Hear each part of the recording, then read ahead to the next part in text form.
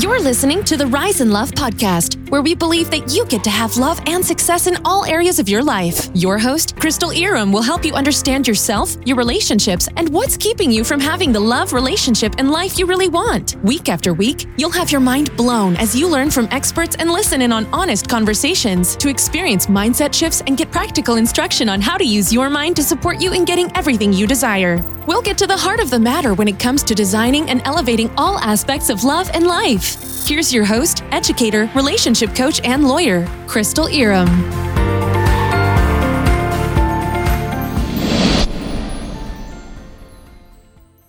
Hello. It's Crystal here. And I want to talk about something current going on. And I want to give some different insights in terms of manifestation and subconscious and just really creating what you want. So right now, as I'm recording this, it is August 1st of 2021 and the Summer Olympics, the 2020 Olympics are going on. And Simone Biles, just a few days ago, pulled out of the team gymnastics event. If you're not familiar with Simone Biles, she is the most decorated gymnast of all time. She is obviously she is representing the USA in the Olympics currently, as she did in 2016 as well. And I want to just talk about a couple of things that have come up that I think will be applicable in all of our lives, even if we're not world-class gymnasts. What a lot of people struggle with, probably 99.9% of people, part of the reason that they are not able to create what they desire in their lives. And we can talk about it in terms of setting a goal and reaching that goal. We can talk about it in terms of manifestation. It's all sort of, in this context, it's going to look the same. The reason that most people do not manifest what they want in their lives is because they don't keep going. They stop too soon. And this is something that is such a challenge because it's like when you really want something, you're like, I want it now. Like, what do I want to wait for? I just want it now. I want it to be here now. And when you are making moves towards it and it feels like maybe it's not working, that's what comes into your head. You're like, maybe it's not working. Maybe I'll never get there. And we can go and go and go. And if we don't see the evidence that we're going to create what we want, we stop. Or another way that this shows up for people is they go to a certain point. Okay, so I'm going to talk about money for a second. Let's imagine like your bank account. So this is a very common thing that I see for people with money, is that we have like an upper limit and a lower limit. So you'll earn a certain amount of money. This is specifically someone who has money that fluctuates, right? So if you work in a normal salary job, it probably happens a little bit less, but the feeling is the same because you can work in a normal salary job and still have months that feel tighter and months that feel more abundant. But if you work for yourself, or you own a company, or you're a marketer or something like that, where you're sort of generating your own income, it's going to be very easy to see this, where you have like an upper limit. And then you have a lower limit. So the lower limit would be like, oh my gosh, there's not enough money in my account. This is really stressful. And people are going to have different minimums, like different low points. For some people, it's zero. They don't stress about money until there's zero in their account. For some people, it's going to be a few $100s. For some people, it's going to be a few $1,000s, right? For some people, it'll be like, once there's $300 in my account, it's like, this is not enough. Right? Some people, it's going to be negative. They say, once my account is overdrawn $32, that's their lower amount. Maybe it's more than that. Maybe it's once their account is overdrawn $300, whatever it is. People have these lower limits. Maybe for yours, it's like your rent amount. Maybe that lower limit is like $1,500. Let's say maybe your rent is $1,300. So once you reach a point where you're like, I could just pay rent and not really have much left over, that's my lower limit, whatever it is. So we all have these lower limits. Once you reach that low limit, it's like, okay, now I gotta make sure I bring in more money, right? So it's either I'm going to bring in more money or I'm going to manage my money more carefully, something to make sure the amount in your account goes back up, right? We all have an amount that we will not go beneath. And it can change over your life. There may have been a time where you would go negative in your account, and now you wouldn't imagine going beneath zero. Maybe there was a point where you wouldn't go below zero, and now you can't imagine going beneath $2,000. Whatever it is, it changes. Maybe there was a time when you couldn't imagine you wouldn't go below $2,000. And now it's like, you can't imagine not having $100,000 in your account, whatever it is. But then there's also the upper limit. So it's like you reach this lower limit and it's like, okay, I got to figure things out, got to manage things better, got to work harder, whatever it is, until you reach some amount where you feel really comfortable. And it's like, safety. This feels good. But then there's a point where it's sort of like an upper limit, where it's like, once I make this much, I kind of stop. So I'm just going to pick some numbers here. Let's say that your lower limit is $1,000. Okay. You do not like having less than $1,000, and your upper limit, your comfort is $3,000 and your upper is $5,000. So that means that, let's say your account goes to like $800 and you're like, oh, yikes, this is not enough. What do I need to do? What do I need to do? What do I need to cut back on? Where do I need to work a little bit harder? How can I bring in some extra cash? So you go up past that 800 and then you go to 1,000. Now you're past that lower limit, so you feel a little bit better. Then it's 1,200, 1,500, 2,000, 25, 3,000. 3,000. That feels better. And then you keep going and it's 3,000, 3,500, 4,000, 4,500. Then you get to 5,000. It's like, oh, that's plenty. That's more than enough. And you sort of stop. You stop all the things that were getting you to that 5,000 mark. All of the saving that you might have done, the managing that you might have done, the work that you may have been putting in. You've done enough. So you just stop. And then it goes all the way back down. Back down 45, 4,000, 35, 3,000, 2,500, 2,000, 1,800, 1,500, 1,300, 1,200. Now you're starting to feel a little bit tense again. 1,100, 1,000. Then we creep back past that lower limit of 1,000, 989, 950. You're starting to get really uncomfortable. 935, 920, 812. And you're like, oh, yikes, this doesn't feel good. And you start doing all of the things that you know to do to bring that money back in. And it's like, it doesn't matter what the numbers are. Like, you can add a 0 onto all those numbers. You can add 2 zeros onto all those numbers. You can take a 0 away from those numbers. It's the same pattern. And this is what most people do. And this is what keeps most people from creating what they want, is they go up and down. They do not keep going. And for most people, making the shift into creating more of what they want would be just continuing past that place that they're used to. So instead of being like, ooh, 5,000, it's like, I'm going to keep going. All of the things that I did to get me from that 900 to 5,000, I'm going to just keep doing them for another week or another month or a few more months. That's most people's problem, is they have these up and downs. And I am not excluding myself. This has 100% been my biggest problem in terms of growing in my career, in my business. These ups and downs. This, I've done enough. I'm going to slow back down. And we can see that a lot of people struggle with this. This is 99% of people. This is what their problem is. If we put this in terms of manifestation, part of the struggle is that when we are manifesting something, the majority of the manifestation is completed before we can see it. The majority of the manifestation is completed before we can see it. So we're looking for our manifestation to show up in our experience. We want to see it. And we're thinking, because I don't see it yet, clearly it's not working. It must not be getting any closer. It's probably still really far away. And it's really frustrating. I give up. I don't want to do it. I'm never going to get there. Right? So in the example that I'm speaking of, where we talked about going from this 900 to the 3,000 to the 5,000, let's say that the goal, the thing that the person who has this as their pattern, what they want to manifest is $7,000. They say, in one particular month, I want to manifest $7,000. And they're feeling like it's so far away.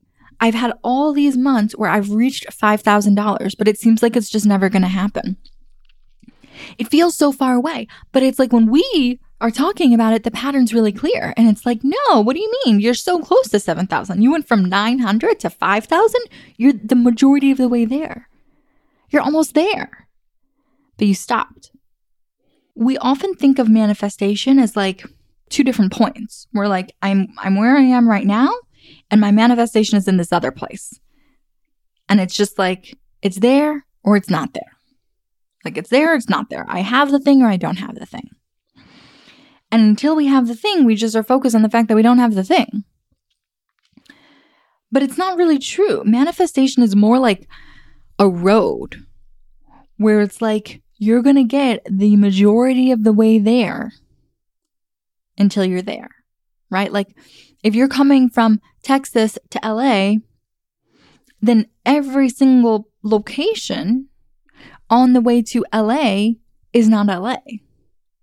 And then once you're in LA, you're in LA, but it doesn't mean that you're not close. It doesn't mean that you're not almost there, right? But it's like if you're going from Texas to LA, I don't really know what the route entails. I've never driven that way. I should have used an example I know. If you're going from Michigan to LA, that is a path I've taken. If you're going from Michigan to LA, you have to pass through Illinois and Indiana and the plains. You have to go through Iowa and Nebraska. You go through so many different places. And so it's like looking at any other place, if you're focusing just on where you are, you're like, well, I'm still not in LA. Right? But it's like you can get all the way from Michigan to Palm Springs. And once you're in Palm Springs, you're like just over an hour from LA. Right? Like you could have gone the 32 hours from Michigan to Palm Springs and you're still not in LA. And like this is what most people do is they get to Palm Springs and then they're like, I'm never going to make it. I'm still not there. I give up. I'm going home. That's what most people do. And that is why most people do not create what they want. Now, why am I sharing that? Because Simone Biles is not most people. For you to manifest what you want, it's going to be about going that much further. Taking a few more steps to get where you need to be. Holding the energy of what you're creating just a little bit longer. Holding the vision. Simone Biles is not 99% of people. She does not need to go 2 more steps. That is not what is blocking her. The reason that this was even something that I was compelled to speak about, because, I don't usually speak on, current events. Sometimes I talk about pop culture if there's a different TV show that I'm watching that's really captured my interest. But things happening in current events, it's usually not something I speak about. But I saw a post, and I'm going to read it to you, that expressed a sentiment that many other people also held. And I was so struck by this and how wrong it was that I could not hold back. So here's the post that I saw. It said, as a professional life coach, I can absolutely say that Simone Biles represents everything wrong with about 90% of those born after 1995. Coddled, fragile, and raised without coping skills. Being a champion requires a top-notch mindset, and hers obviously falls short. Watch Carrie Strugg's last vault in 96. Now that is champion badassery in all its glory. There are so many things wrong with this sentiment. I'm like, I don't even know where to start. Simone is a champion. That is indisputable. She is the most decorated gymnast of all time. There are so many moves, the hardest moves, in like each of the different things that she does are named after her. So this idea that she doesn't have a strong enough mindset is just not at all the truth. This woman's mindset is so powerful. And it's really interesting because she's making this comparison to Carrie Strug. And there's actually a follow-up post, which I'm also going to read. Little Carrie Strug. Here's a snap, tears 2 ligaments in her ankle. Her entire career, all the training comes down to this moment. She could have hobbled away injured, seeking sympathy, but no, she goes again. Second vault, operating on pure adrenaline, sticks the landing and represents the United States of America as the most badass country made of grit, determination, and mental toughness. All good, fragile, stressed out Simone Biles. You can't hack the pressure. Step aside and let someone who can step up for that glory. Your mental Olympic game is shit. This comparison to Carrie Strug, is so interesting to me because Carrie Strug was an Olympic gymnast in the 90s who was phenomenal. She was absolutely incredible at her sport. She was amazing, amazing, amazing. And I don't think anything should take away from what she did, what she accomplished, her talent, her athleticism, her dedication to the sport. She is amazing. She was amazing. And What this woman is referring to was the last time she competed in gymnastics. This was not a woman who was saying, I don't care what I've been through. I am committed to finishing this strong. I am going to vault again because that's what's aligned for me. No, this was a scared little girl who was pressured into doing something she knew wasn't right for her. She was saying to her coaches, do we really need this? Do we really need this? Do I have to do this? This was not someone representing badassery. This was a scared child who felt like she had no choice. She felt like she had no choice and she gave into the pressure. And that pressure ended her career. She gave into the people around her who were saying, you have to do this. What we want, this desire for gold, is more important than you, more important than what's good for you physically or mentally. And she gave into that. And I am not saying, oh, she shouldn't have given into it. No, she was so young. She was a kid. She was a kid and she was getting this pressure from these men who clearly do not care about her. Okay. All of these men running this sport, these coaches, these abusive doctors, these trainers, they went on to have long, long careers. Years after one of their athletes' careers ended. Multiple athletes of theirs' careers ended. And this is the problem with this mindset because it's like Carrie, as the athlete, as the talent, becomes disposable. She becomes expendable. Because a few years later, there will be another one. So not only is that a horrific example, but it's like she was not making a choice. She was a victim in that case. She was a victim. She was a victim and she was forced to do something that she did not want to do, that did not feel good for her. And she paid the consequences for it. She paid the consequences of other people forcing her into something that was not her choice. So this interpretation that she was a badass, yes, she was a badass. She was immensely talented. She was amazing, but not in that situation. She was hurt. She knew she was hurt, and she kept going because she gave into the pressure of people that had nothing to lose. It was her loss. Okay, so she won the gold, but was it worth it? For what? To what end? What was the significance of that? So she represented badassery to whom? Probably not to herself. My best guess is that she didn't want her career ended then. At what, 16, 20 years old?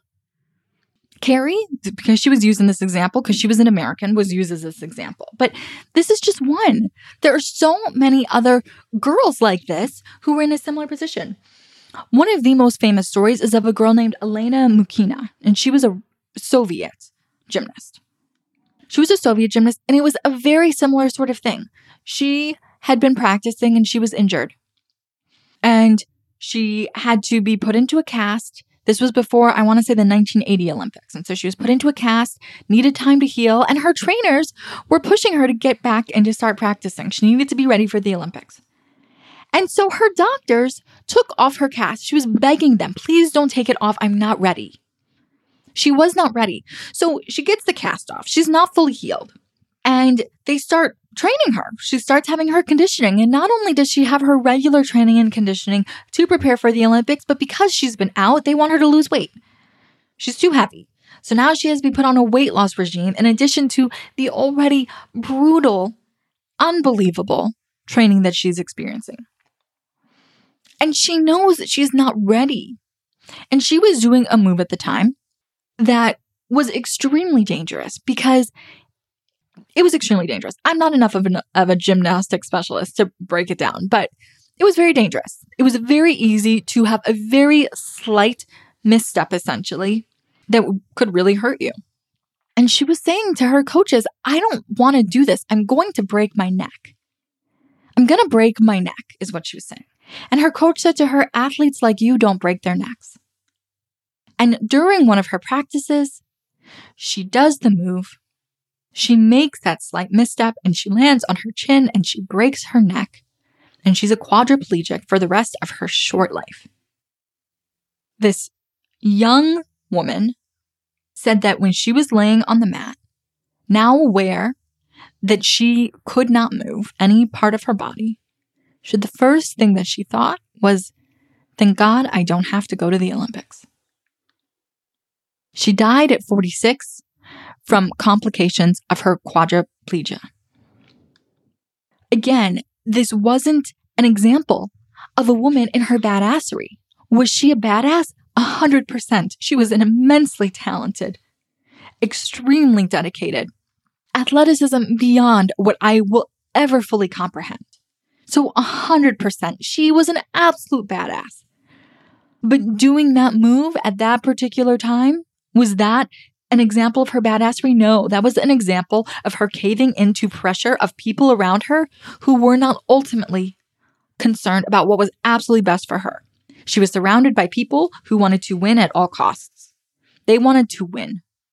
That is what they cared about. They wanted to win. They wanted her to be prepared to win. Her victory was their victory, and that was what was most important.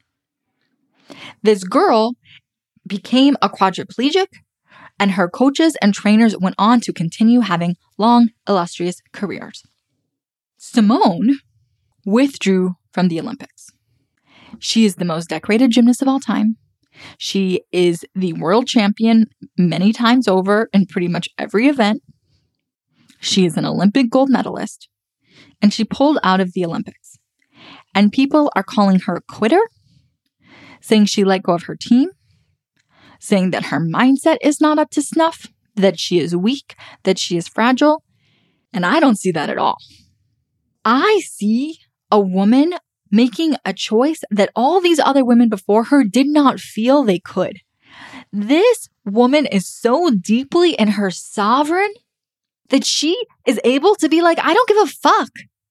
I know what's best for me. And here's the thing is, I don't actually think she doesn't give any fucks. I think she gives many, many fucks. I think she cares immensely. I think that she had all sorts of voices in her head saying, you can't do this. You're going to let so many people down. What are people going to say? You're never going to get another deal. You're never going to compete again. You're a champion. How can you do this? Right? The fear in her, I'm sure, was on overdrive. You can't do that. That's not what people like you do. You got to tough it out, right? That's what the fear voice sounds like. What if people are really mad at you? People are going to have so much to say. They're going to be so disappointed. You're never going to get another sponsorship again. What if you never get to compete again? What if people think that you're a bad sport? What if they say that you let down your team? What if your teammates hate you? What if your parents are disappointed in you? You're letting down your whole town. You're letting down your whole city, your whole state, your whole country. The whole world is going to be let down. You can't do this. I don't doubt that she had that voice in her head saying all of those things, telling her, you cannot do this. You can't do this. This is not what athletes like you do. And she had to say, this is the choice that I have to make for me. Nothing and no one outside of me has power over me. And my mind and my body are telling me, stop. You have to stop right here. And she could have all of the fear and all of the doubts and all of the concerns. And she had to pull up every bit of her strength to say, I am on the world stage. There are millions of eyes on me, and I am doing what's best for me. I am protecting myself because if something happens to me, I am responsible for the consequences of that. No one else. If I have an injury that changes my life, that is on me. I will live with that. And that is what I am more afraid of. I am more afraid of that than judgment from any other people.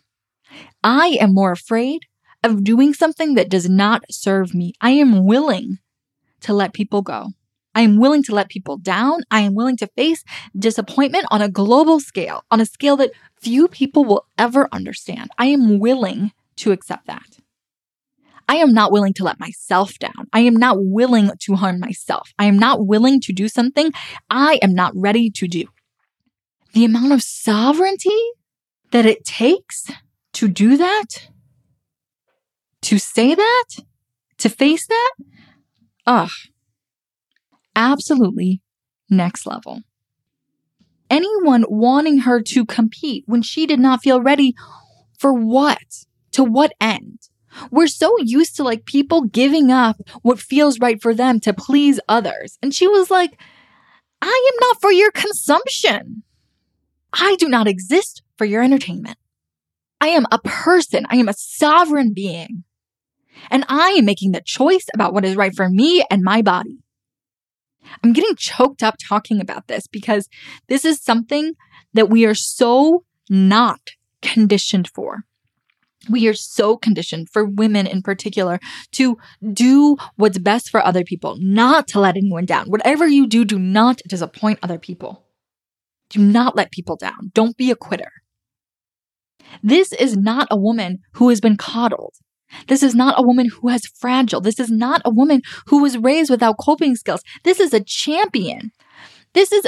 Oh my God, this woman is so strong and so powerful, and to have the wherewithal to be willing to let down so many people, to be willing to face the scrutiny and the ridicule she will inevitably face for her decision. She has a level of mental toughness I will never know in my life. That the vast majority of us, 99% of us, will never know. And so it is just laughable to me. People who are so far from her level criticizing the choice that she is making for her. But here's what's powerful about what she's doing is that she is now laying the path for the women and the girls who come after her to say, yes, this sport is important to me. Yes, I am dedicated to being the absolute best. I am committed to excellence. I am committed to winning. And my commitment to myself is greater than anything else. Nothing and no one outside of me has power over me, and certainly not a medal, not a title, not the glory of excelling in my sport. This woman is a champion. She's a champion so many times over. What does she need another medal for if she cannot face herself? So I'm like, I don't even understand the argument. Like, what does she need the medal for? What for? For people saying she let down her team, it's not fully on her to carry the team. Like, it's a team.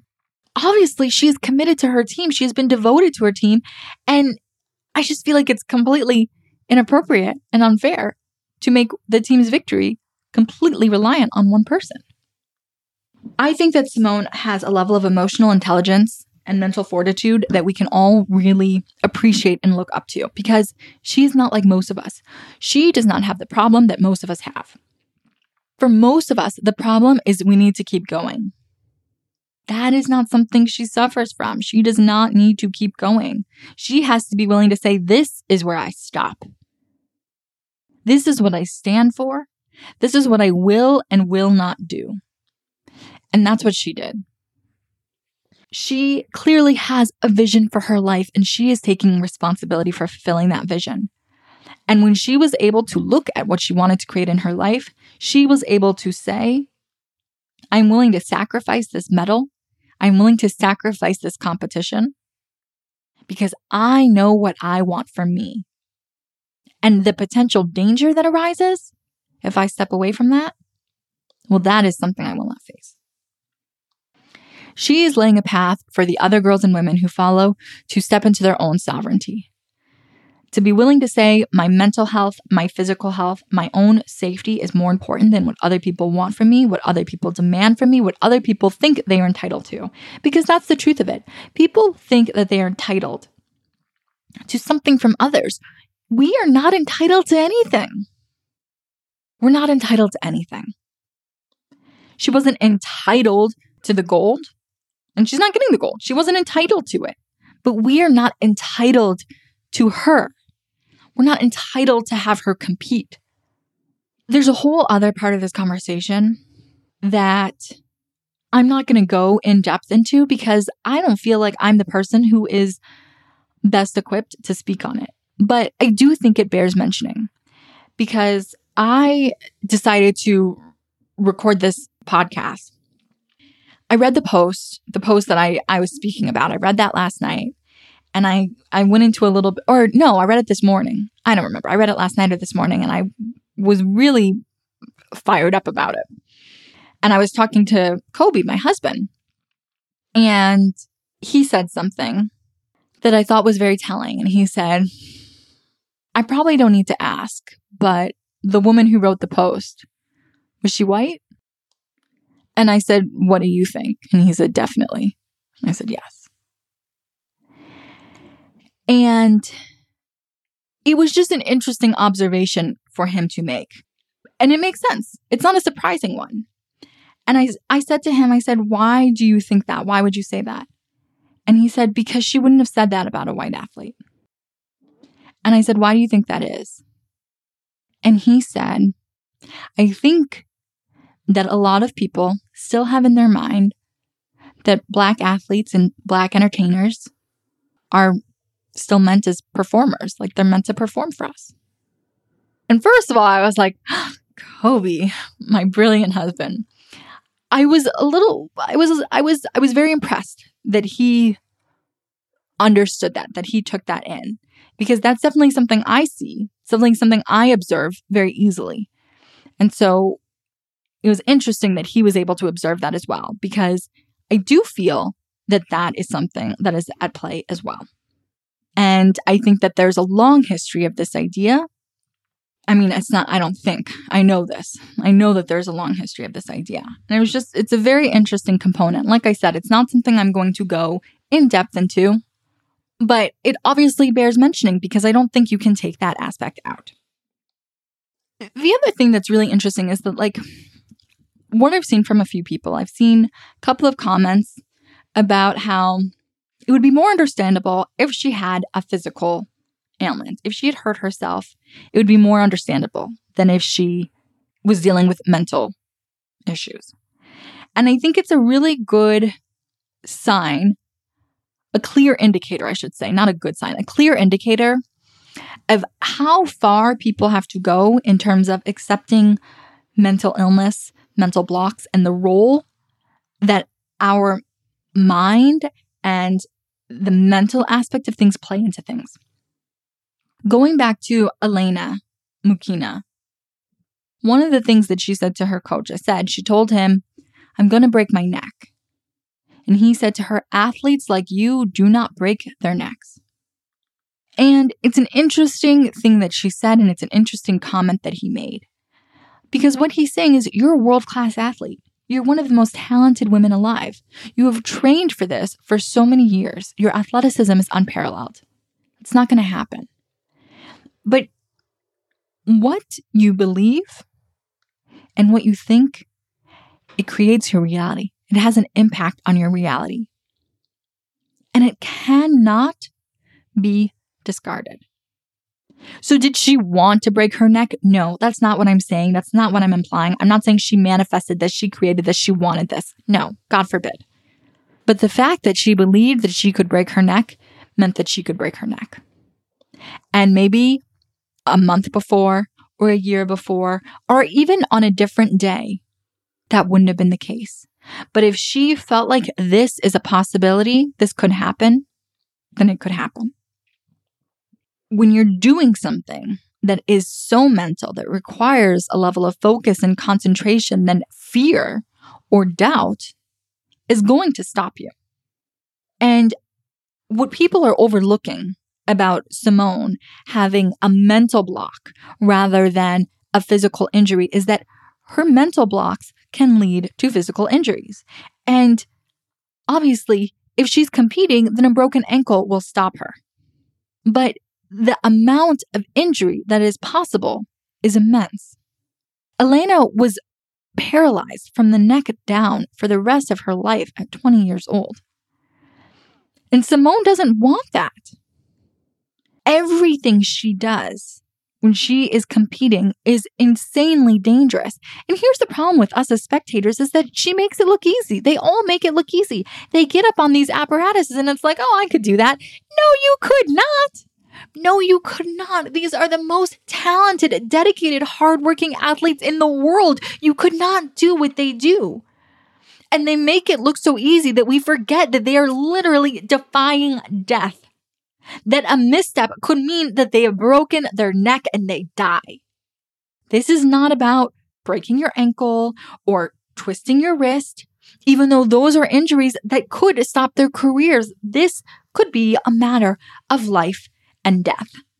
And if she feels like, I am scared, I could really get hurt, I could kill myself, then she could really get hurt. She could kill herself.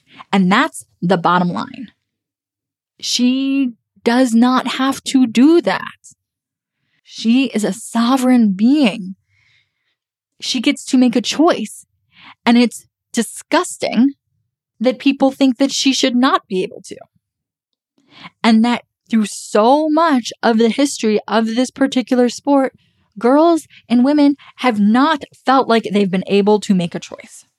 They have received so much pressure from people that they trust, that they're supposed to trust, who they feel like have power and authority over them, that they have not been able to make those choices. So I love that Simone made this choice for herself.